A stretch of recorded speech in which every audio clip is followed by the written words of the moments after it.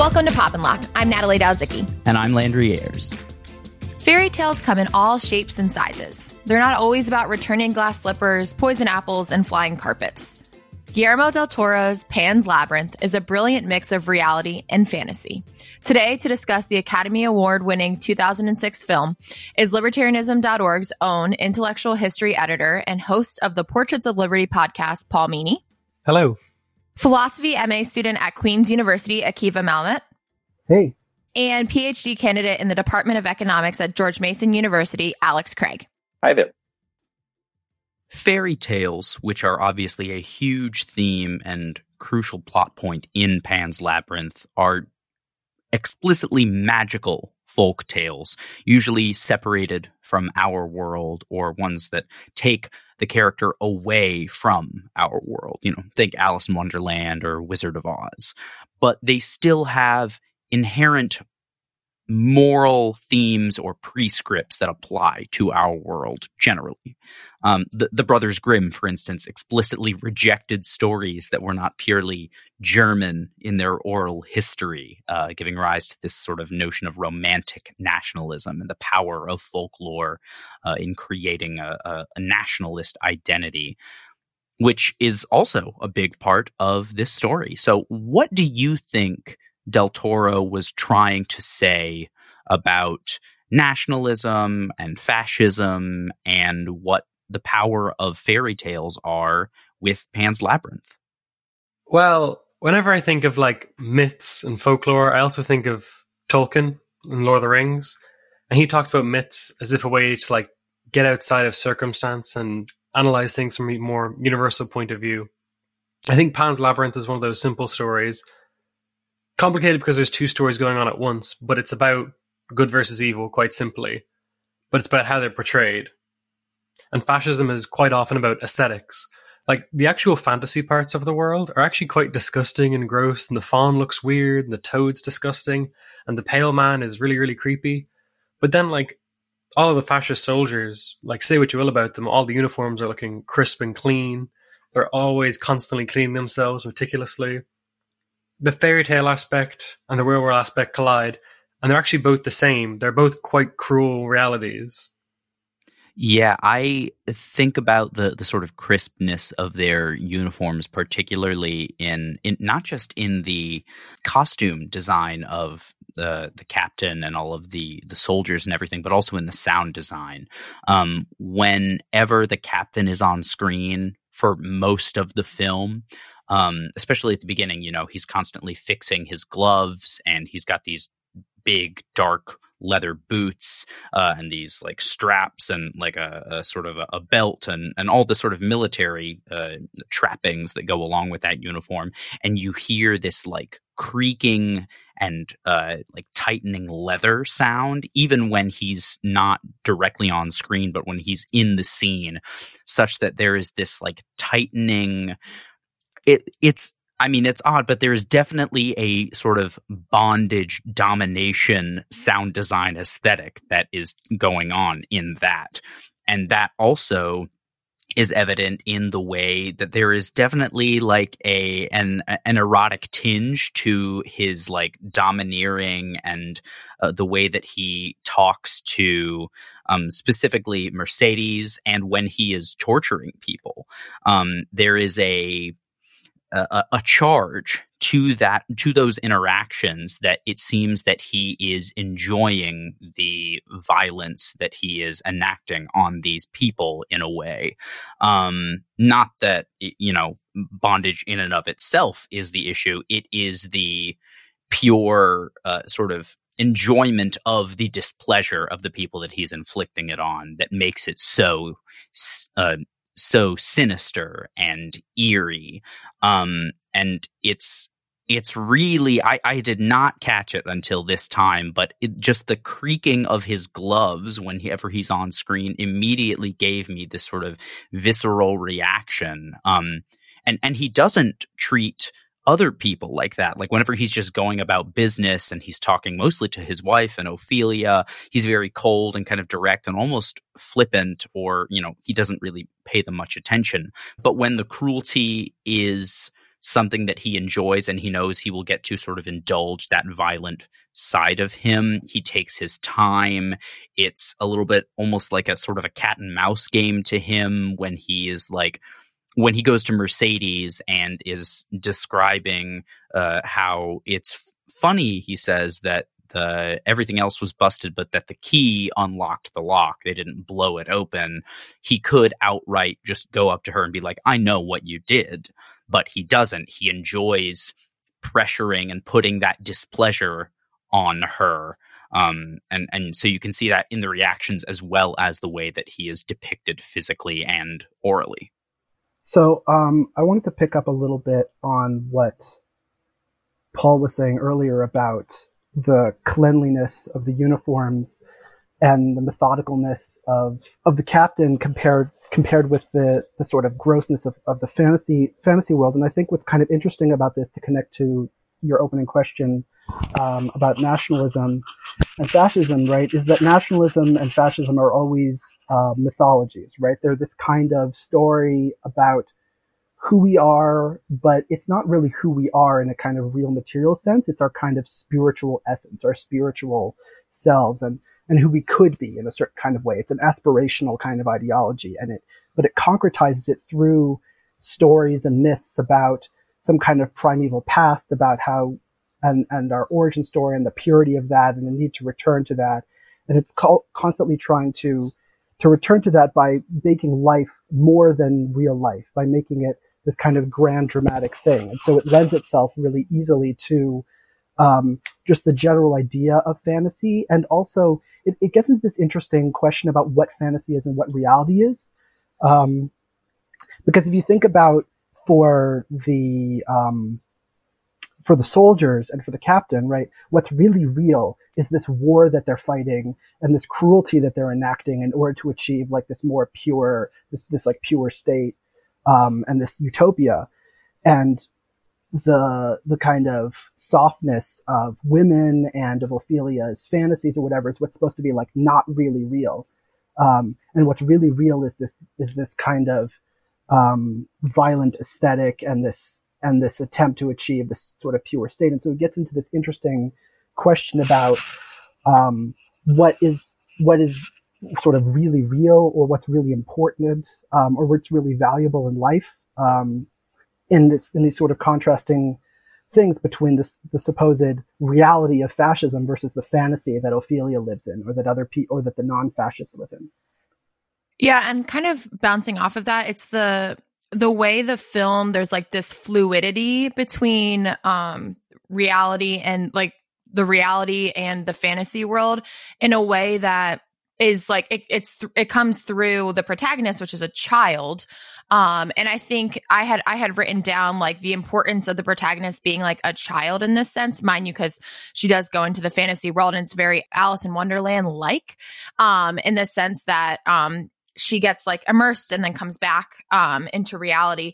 But I think it's also the fluidity is not, it is slightly like there are holes. I wouldn't say it's perfect. But the way that she experiences the fantasy and then we get put back into reality, and we can see the parallels between the two is like, first of all, what the movie's like super famous for. Also that it like does it in a way that's almost teaching her, like the young protagonist, like how to cope with the way reality is, and kind of like making the parallels are helping her to understand, because it's clear that she doesn't understand necessarily what's going on in the context of the Spanish Civil War here. But it's very interesting how the fantasy aspect is almost used to enlighten her on reality. And the fluidity between the two is really excellent.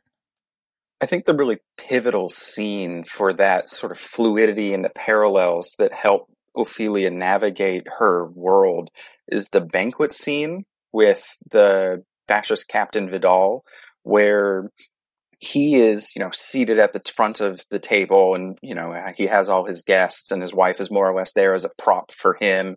This priest is right at his side and is saying, the people don't need to worry about their bodies. even though the fascists are saying that they're going to take care of their bodies, the priest just says God has already saved their souls, so they just need to be more careful about their bodies and not worry so much. And while all of that's happening, and Vidal is actually explicit in that scene and says, I want to be here at the birth of a new, clean, fascist Spain.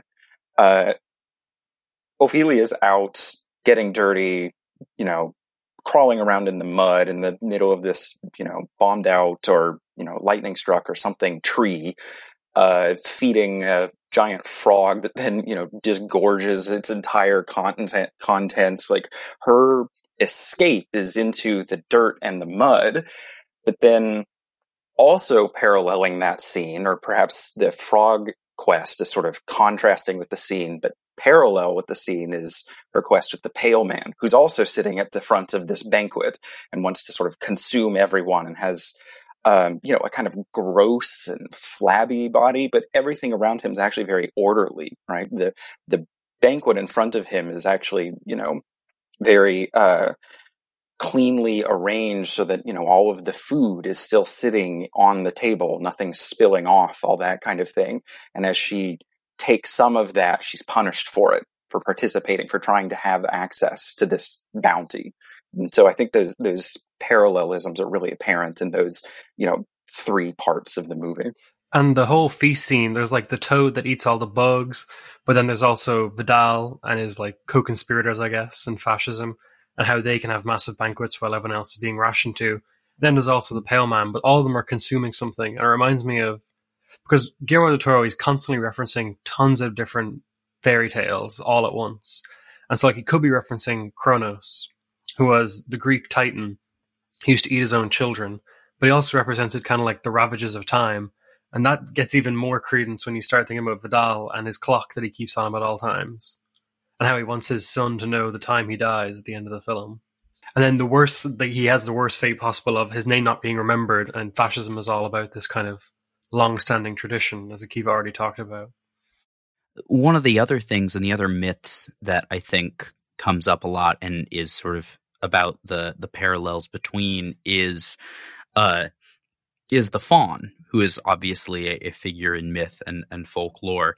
And the identity of the faun and its intentions is also really, really important to this story as well, because it sort of vacillates between two extremes. And like a lot of depictions of sort of fae-like creatures in fairy tales, they are guided by intense emotions and not all explicitly untrustworthy, but are tricksters in a certain sense, and are also guided by strong emotions. So the faun is sort of pledging fealty to Ophelia at the very beginning, and is so excited to finally meet her. And then when she breaks the rules and eats the grapes in the Pale Man's banquet hall, he flies into a fit of rage. And then at the end, when he's asking for the brother's blood, he is being like, you have to do this, only to, we find out at the end, by not spilling the blood of the innocent, he plays a trick on her and she actually passes the test and goes on to the sort of underground kingdom where her father is, and lives on with him there. So there is this kind of unease about what the faun's intentions are and what sort of who he is. And you get that also because he is played by the same actor that plays the Pale Man, Doug Jones, who is a really famous and really phenomenal sort of creature actor that you've probably seen so many different times and don't even realize it. Shape of Water, Hellboy. He obviously gets along with Guillermo del Toro very well. But he's just really phenomenal and does amazing sort of creature acting and things like that. So you've got, there's some interpretations that perhaps the Pale Man is sort of a manifestation of, or another form, a visage of the faun, and that he is sort of playing these games with these tasks for Ophelia. But there's also the confusion about who the faun itself is. So the English title that we know it by is Pan's Labyrinth, but the original title in Spanish is The Labyrinth of the Faun. And Guillermo del Toro has specifically said the faun itself is not actually Pan, the god. And the sort of difference between the sort of Roman faun and the Greek satyr is, I think, an interesting tension, because in the old myths, satyrs themselves, which are what people generally think of when they think of fauns, actually, the sort of half goat men, are very lecherous and sort of party boy goats. They're not the, they're not the polite Mr. Tumnus who's going to invite you into his like snowy cabin and give you tea. Like they want to rage. Right. And then the sort of Roman faun was dumbed down a little bit. They still share a lot, and the Romans obviously kind of subsumed a lot of those symbols into their mythology, like they did with a lot of gods. But there is a sort of tension between what is the faun and what does he do that Ophelia has to combat. And I think by calling it Pan's Labyrinth, but it not being Pan explicitly, there is that unease in the audience that makes you think like, well, is he this god? Is he this sort of weird, creepy guy that's going to misuse me for, mischievous ends? And at first I was kind of annoyed. I was like, well, it's not Pan. Why do they call it Pan's Labyrinth? But now I think I see a bit of a point, even if it was unintentional. Another potential parallel that immediately comes to mind is the parallel between the faun and Vidal, right? So these are both characters that want people to obey them, right? Or to Ophelia to obey them. So Vidal obviously wants everyone to obey him because he has this domineering fascist personality, and Ophelia is part of this larger plan, and she doesn't understand what's going on. And in the faun's case, it's a bit less like, she's doing it for the sake of some cause that she's unimportant to, and more because she wants to be liberated and, rejoin her family or this myth family that she's got. But there's an interesting subversion in the faun case where in the case of Captain Vidal, all that's interesting, Ophelia is like an unimportant, secondary figure, and that's not just true for her, but it's true for women and for anyone fascism sees as weak. Whereas the obedience in the case of the faun is actually because Ophelia is supposed to be very important, and her actions make a difference. And so there's a kind of interesting question about when obedience makes sense, and whether the kind of obedience that's being asked for, what kind of deal you're being offered, basically. Like, are you obeying this because your will is less important, or your interests are less important than for some larger collective goal, which is obviously the goal of fascism, compared with the deal that the faun offers her, which is that she'll end up in this great situation, and whether in fact she will or not. And so there's an interesting kind of contrast there about what kinds of fealties are being demanded and what sort of place individual people or people who are considered lesser have in different realms. And I think related to that, the faun kind of plays this bridging role in several different respects. The faun is half human, half animal. The faun is Ophelia's means of access to her, life as Princess Moana. The faun is both someone to be obeyed, but also by his own, explicit admission in the final quest, someone to be disobeyed. And so this bridging role between the characters that sort of represent obedience, like Captain Vidal, and the characters that sort of represent disobedience, like Ophelia or Mercedes, is really interesting. And maybe that bridge also then between the Roman conception of Pan and the Greek conception of the satyrs is an element in that. I think it's interesting to pick up on that also in terms of not just the satyr-faun comparison, but just the general idea of fauns and other kinds of mythical creatures as these means of access to a reality that we can't quite get to in these sort of transitional spaces, right? So if we think about the book that he gives her, which gives her instructions for her quest and advice and so on, it's called the Book of the Crossroads. And in mythology, crossroads are sort of this famous device for places of transition, places that people transfer between worlds. Sometimes they're entrances to the underworld, I think, in Greek mythology. They're places where criminals are buried in like medieval England. So they represent this kind of magical in-between transitional space. And the faun is like a creature of the crossroads, or as a creature of this like transitional space, represents this kind of duality or dialectic that I think Alex is highlighting. And it's interesting, Akiva, you bring up this like idea about like choice and obedience, because like that's really like when you boil down the rest of the film, like it's really about this idea of like holding your moral ground versus like what choices do you make, and like what do you pay for them, because throughout the film she's obviously making all these choices on her quest, and she is like at the end trying to decide, do I like sacrifice my brother in a sense, or like how do I become princess again? And there's all of that happens in like the fantasy world, but then there's also a lot of like choice and obedience that happens with Mercedes in like reality, and that, like back to the parallels that happen. It makes a little bit more sense to me why it could be boiled down for like, especially for a child protagonist, for it to be about choice and like disobedience, like, and trusting authority, let's say that. But at the same time, the faun never really like gained authority over her. Like it was never clear why that was, but you can see the same parallels with Mercedes and Captain Vidal, is that Mercedes is going through like the same thought process, the same decision-making process in reality, about whether or not to stay like obedient or, and having like perceiving to have these choices, when it comes to like her family, her son, her daughter, and I just think that, again, that parallel is super interesting, that choice comes up in fantasy world and then in reality. Yeah, and the idea of choice comes up with the Dr. Ferrero when he euthanizes one of the characters who was being tortured.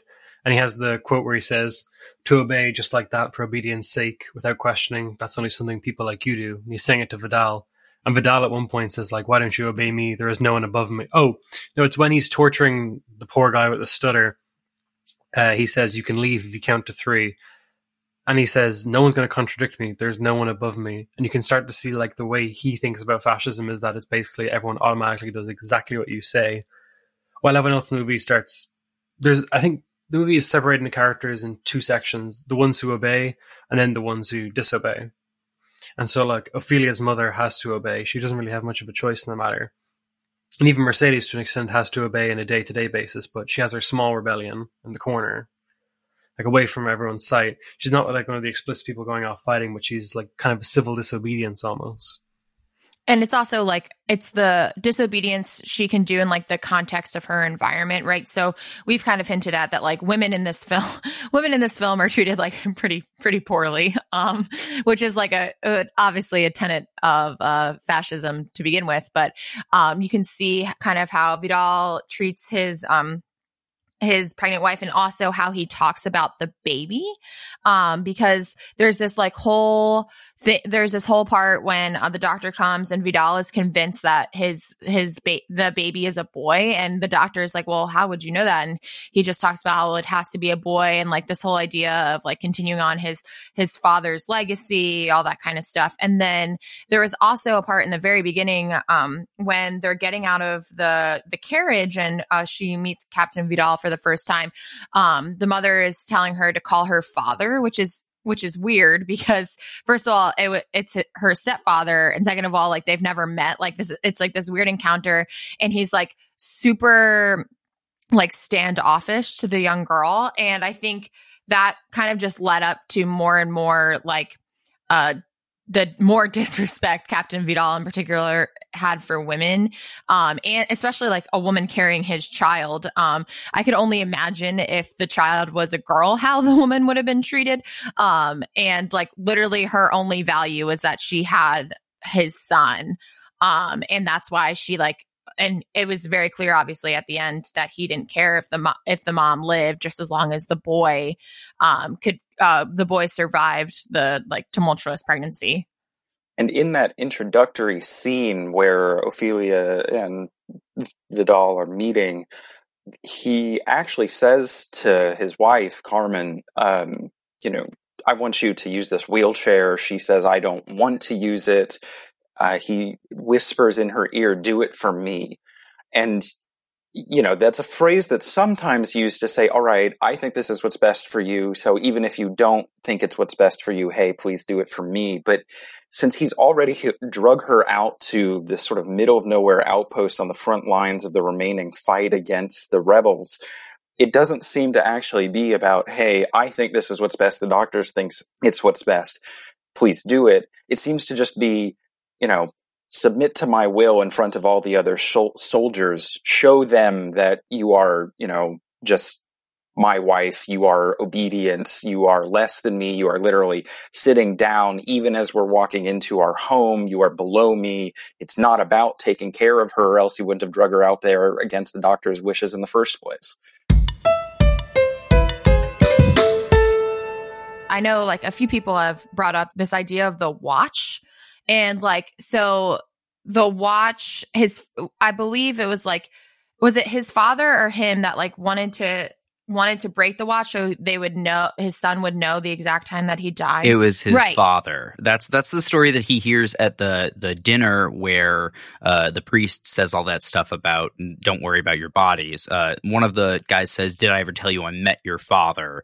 And proceeds to tell this story about how he broke his watch because he wanted his family to know the moment he died. But then, interestingly enough, the captain then says it's a lie that he never carried a watch, and sort of contradicts that. But then we explicitly see that he does it, and it's definitely supposed to be his father's watch. So I was kind of curious about that, especially because I had read something somewhere where they described how his room, like where he was shaving and where he walks around, the set design is made to kind of resemble the inside of the watch.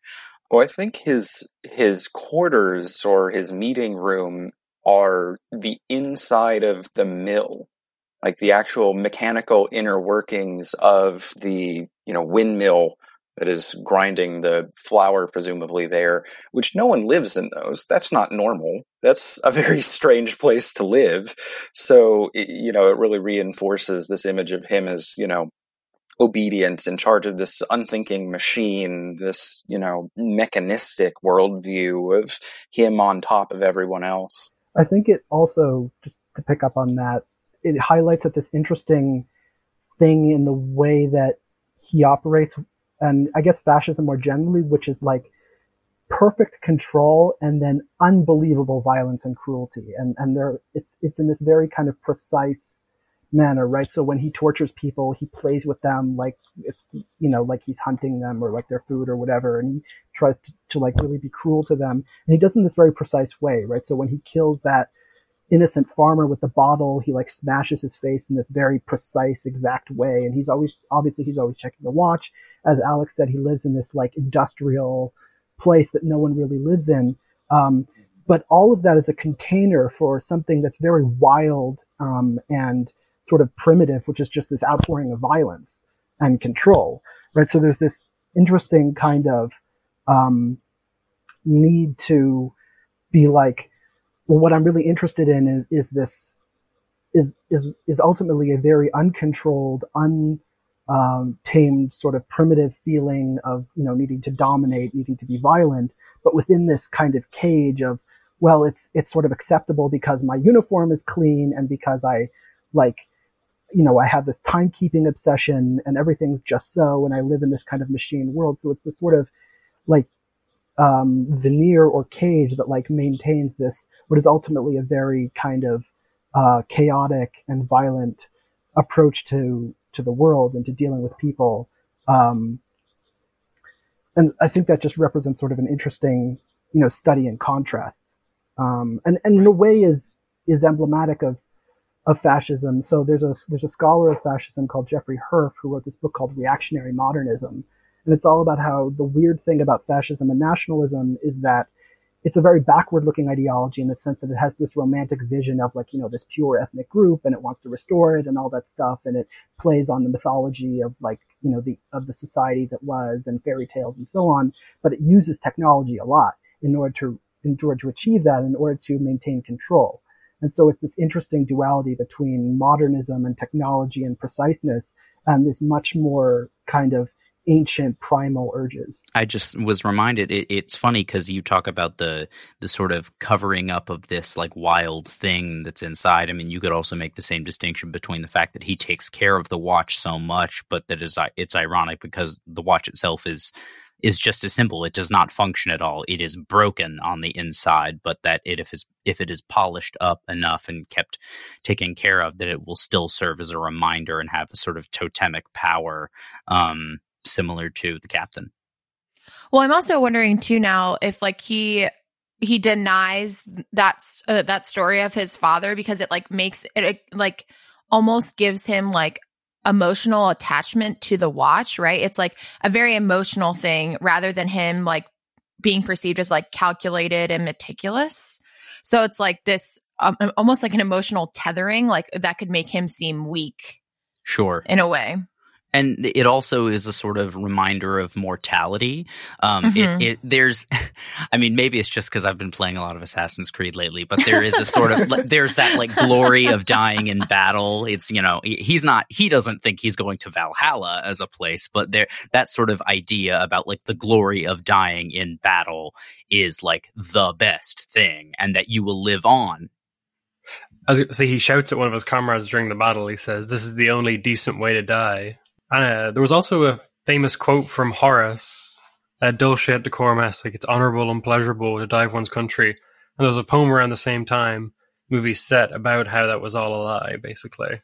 It's a reminder of his mortality as well. And there is this sort of another theme of religion, obviously, that he sort of wants to live on and views himself as with almost godlike power, and that in this world, at least, he is the one that is in control. I mean, you shouldn't have to worry about your bodies because God has already saved your souls, but while you're on this plane of existence, we will control what happens to your body. And obviously the sort of co-opting of the priest and using the sort of Roman Catholic status to legitimize your authority, and the co-opting of religion is extremely common in fascist ideology.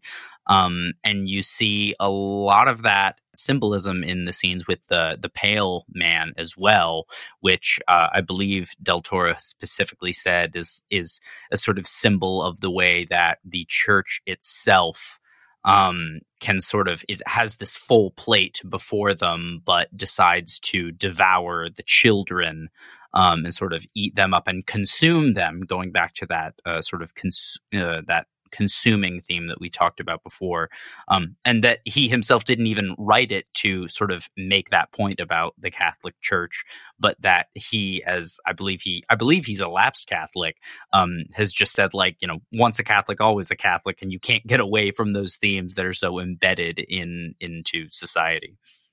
And thinking about, Vidal and his association with sort of this life and death thing, his version of continuing on and, sort of eternal life, since, fascism is usually sort of ambivalent in its relationship with religion. On the one hand, it wants to kind of use it to legitimize itself, but on the other hand, it's another loyalty that it doesn't necessarily want its victims and subjects to have, away from the nation, away from the state.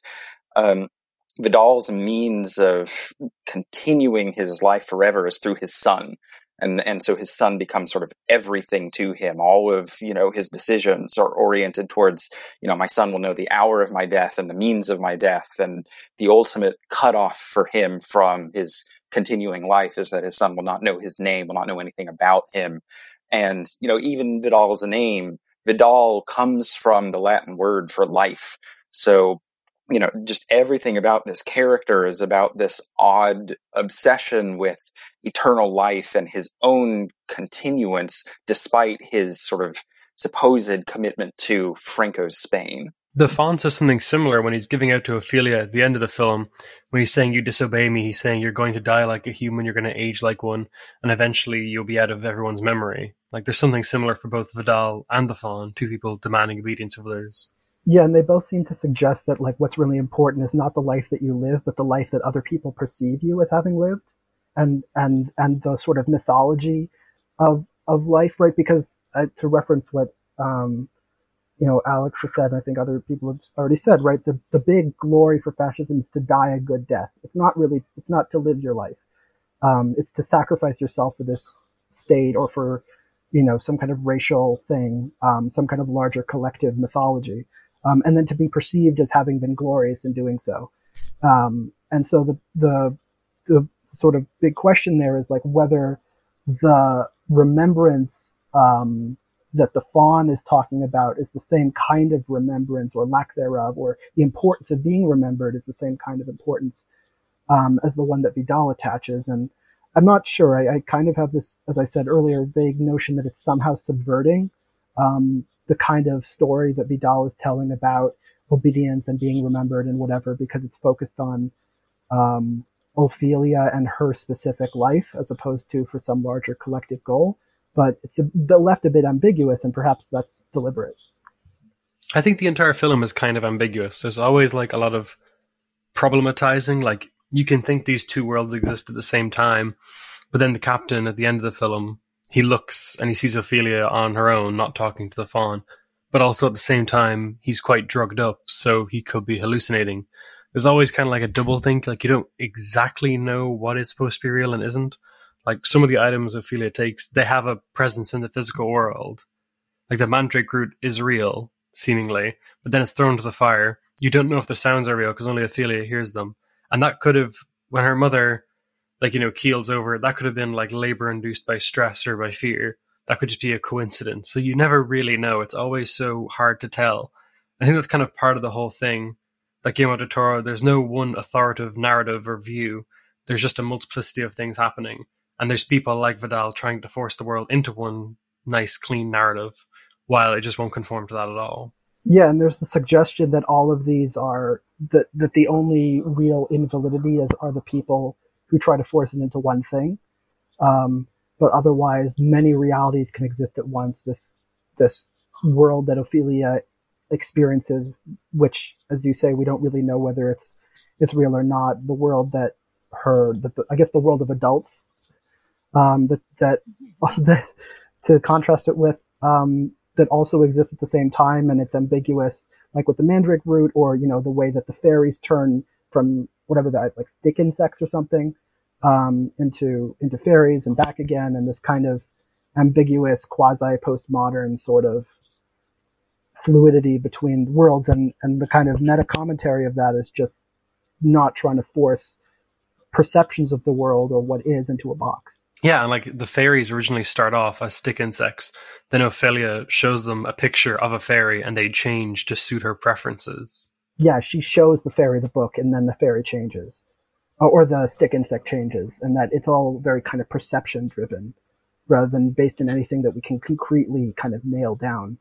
Which obviously like has a lot of tie-in with the general like traditions of like magical realism, which is like a whole, genre that encompasses a lot of famous stuff from like Salman Rushdie and it's very Latin American kind of a genre, magical realism, with people like Borges and Marquez, and I imagine that somehow made its way into Del Toro's way of thinking about fairy tales in general as this kind of thing that's not untrue or true, but a kind of way of seeing the world, and importantly is a kind of psychological thing about how we relate to the experiences that we've got, right? To what extent are the things that Ophelia is this whole fawn world, her way of interpreting or experiencing what's going on around her? To what extent is it mirroring what's going on around her and has its own reality and is just a reflection of what's actually happening in this fascist place that she's in? And it's all a bit messy. Borges wrote a book, a collection of stories called Labyrinths, which is obviously a big influence on Pan's Labyrinth. So you've got stories like The Garden of Forking Paths and The Library of Babel, and things like that are literally all about the power of a labyrinth and what it means to sort of delve into something like that and get lost and have to choose between multiple different paths, which leads to the notion of choice that you raised earlier, Natalie. Well, and earlier, Akiva explicitly raised the issue of sort of being at a crossroads and the way that, Ophelia has to navigate all this world and the sort of liminal space she's constantly in. And, a labyrinth is sort of a series of crossroads just arranged in a maximally confusing way. Yeah, the fawn gives her the Book of the Crossroads. So, and also the whole device of, her drawing these doors with chalk.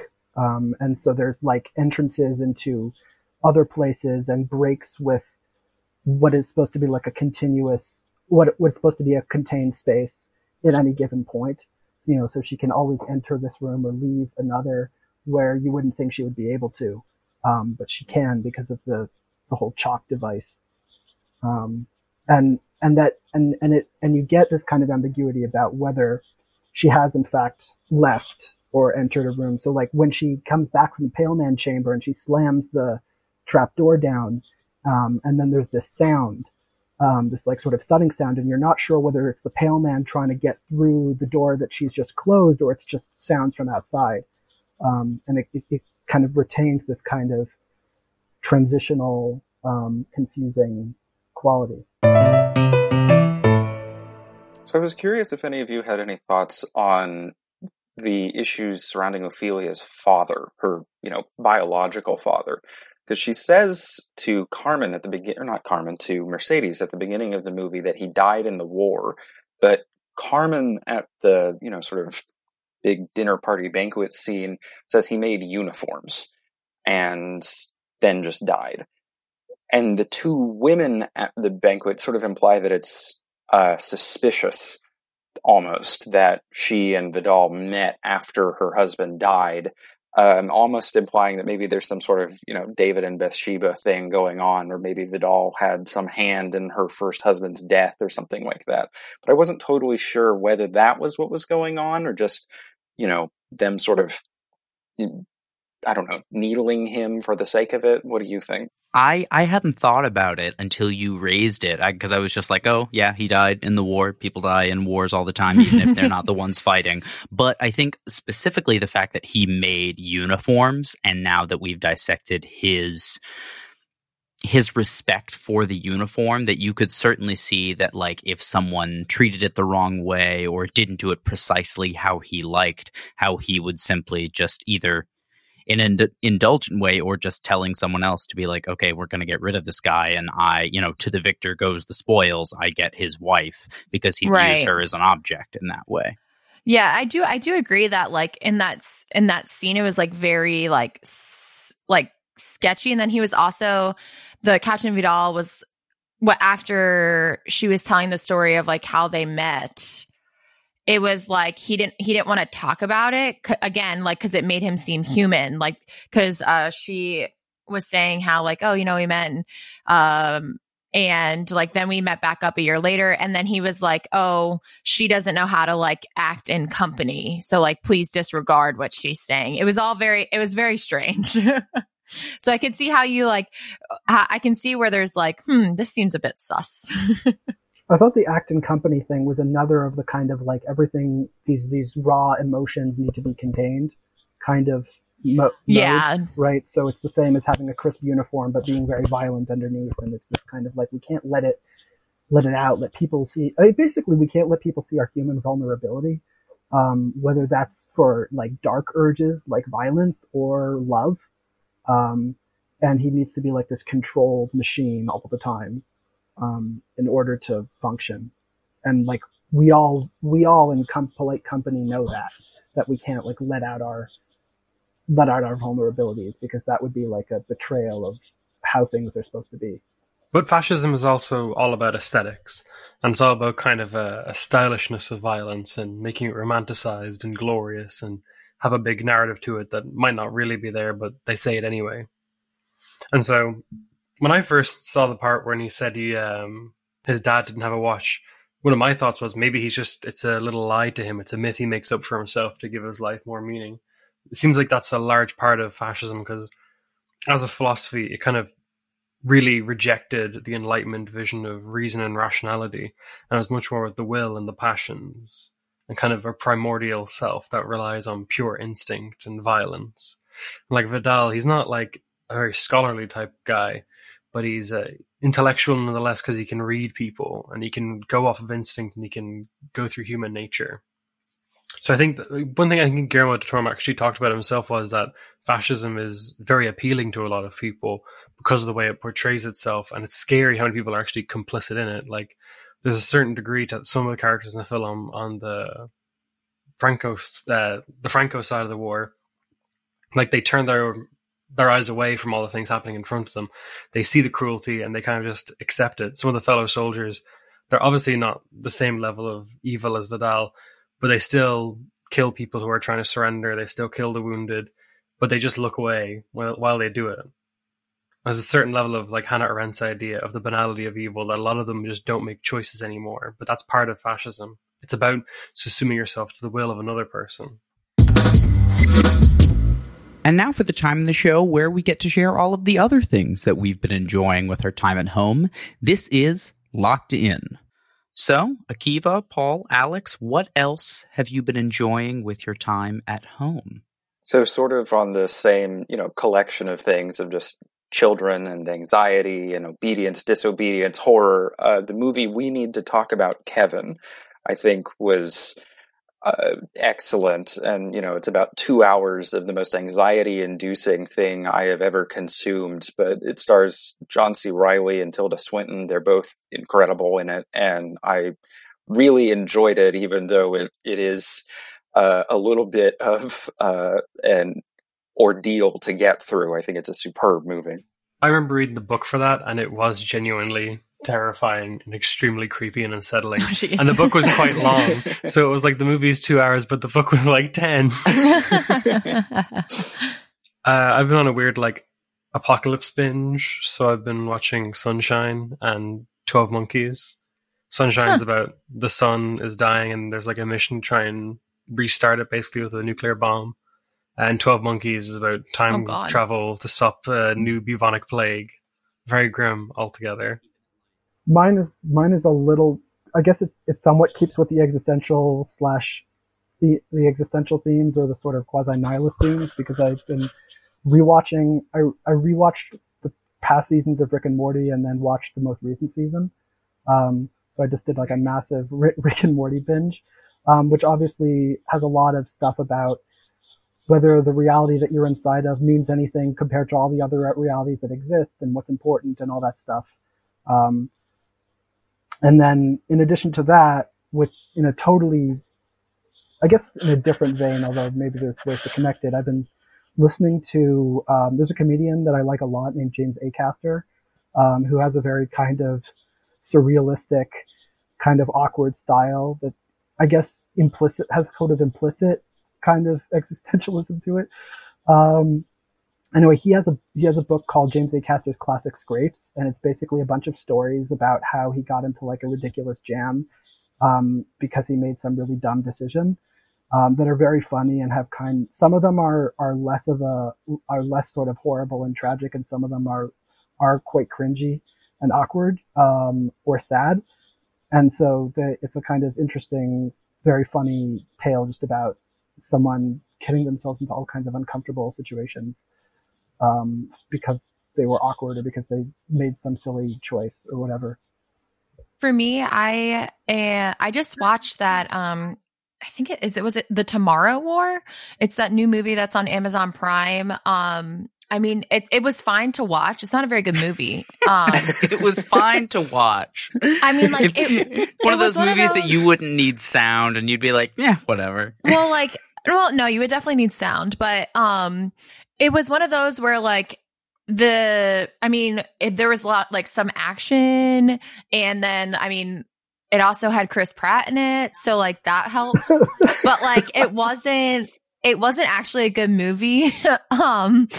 So I don't really know if I recommend that or not, but it's free. But I did watch it. Yeah, I watched it. I did finish it. So I watched that, and then I'm reading The Nightingale right now, which is I'm back in my World War II historical fiction books. Gotta get that historical fiction We're in there. back to it. But this one is about a girl that is helping airmen from the British who like crashed down in Spain, or not in Spain, in France, and then she's helping them cross the mountains in Spain in order to get to them to the British consulate, so away from the Germans. It's good so far, and I don't know what's next on my list. I do really want to watch The Expanse, because like at least 5 people have recommended it to me now, so I think that might be like my next long watch. Just because it's like my sweet spot for TV shows. Like that kind of genre is very, very entertaining to me. So we'll see if I get that started before our next recording.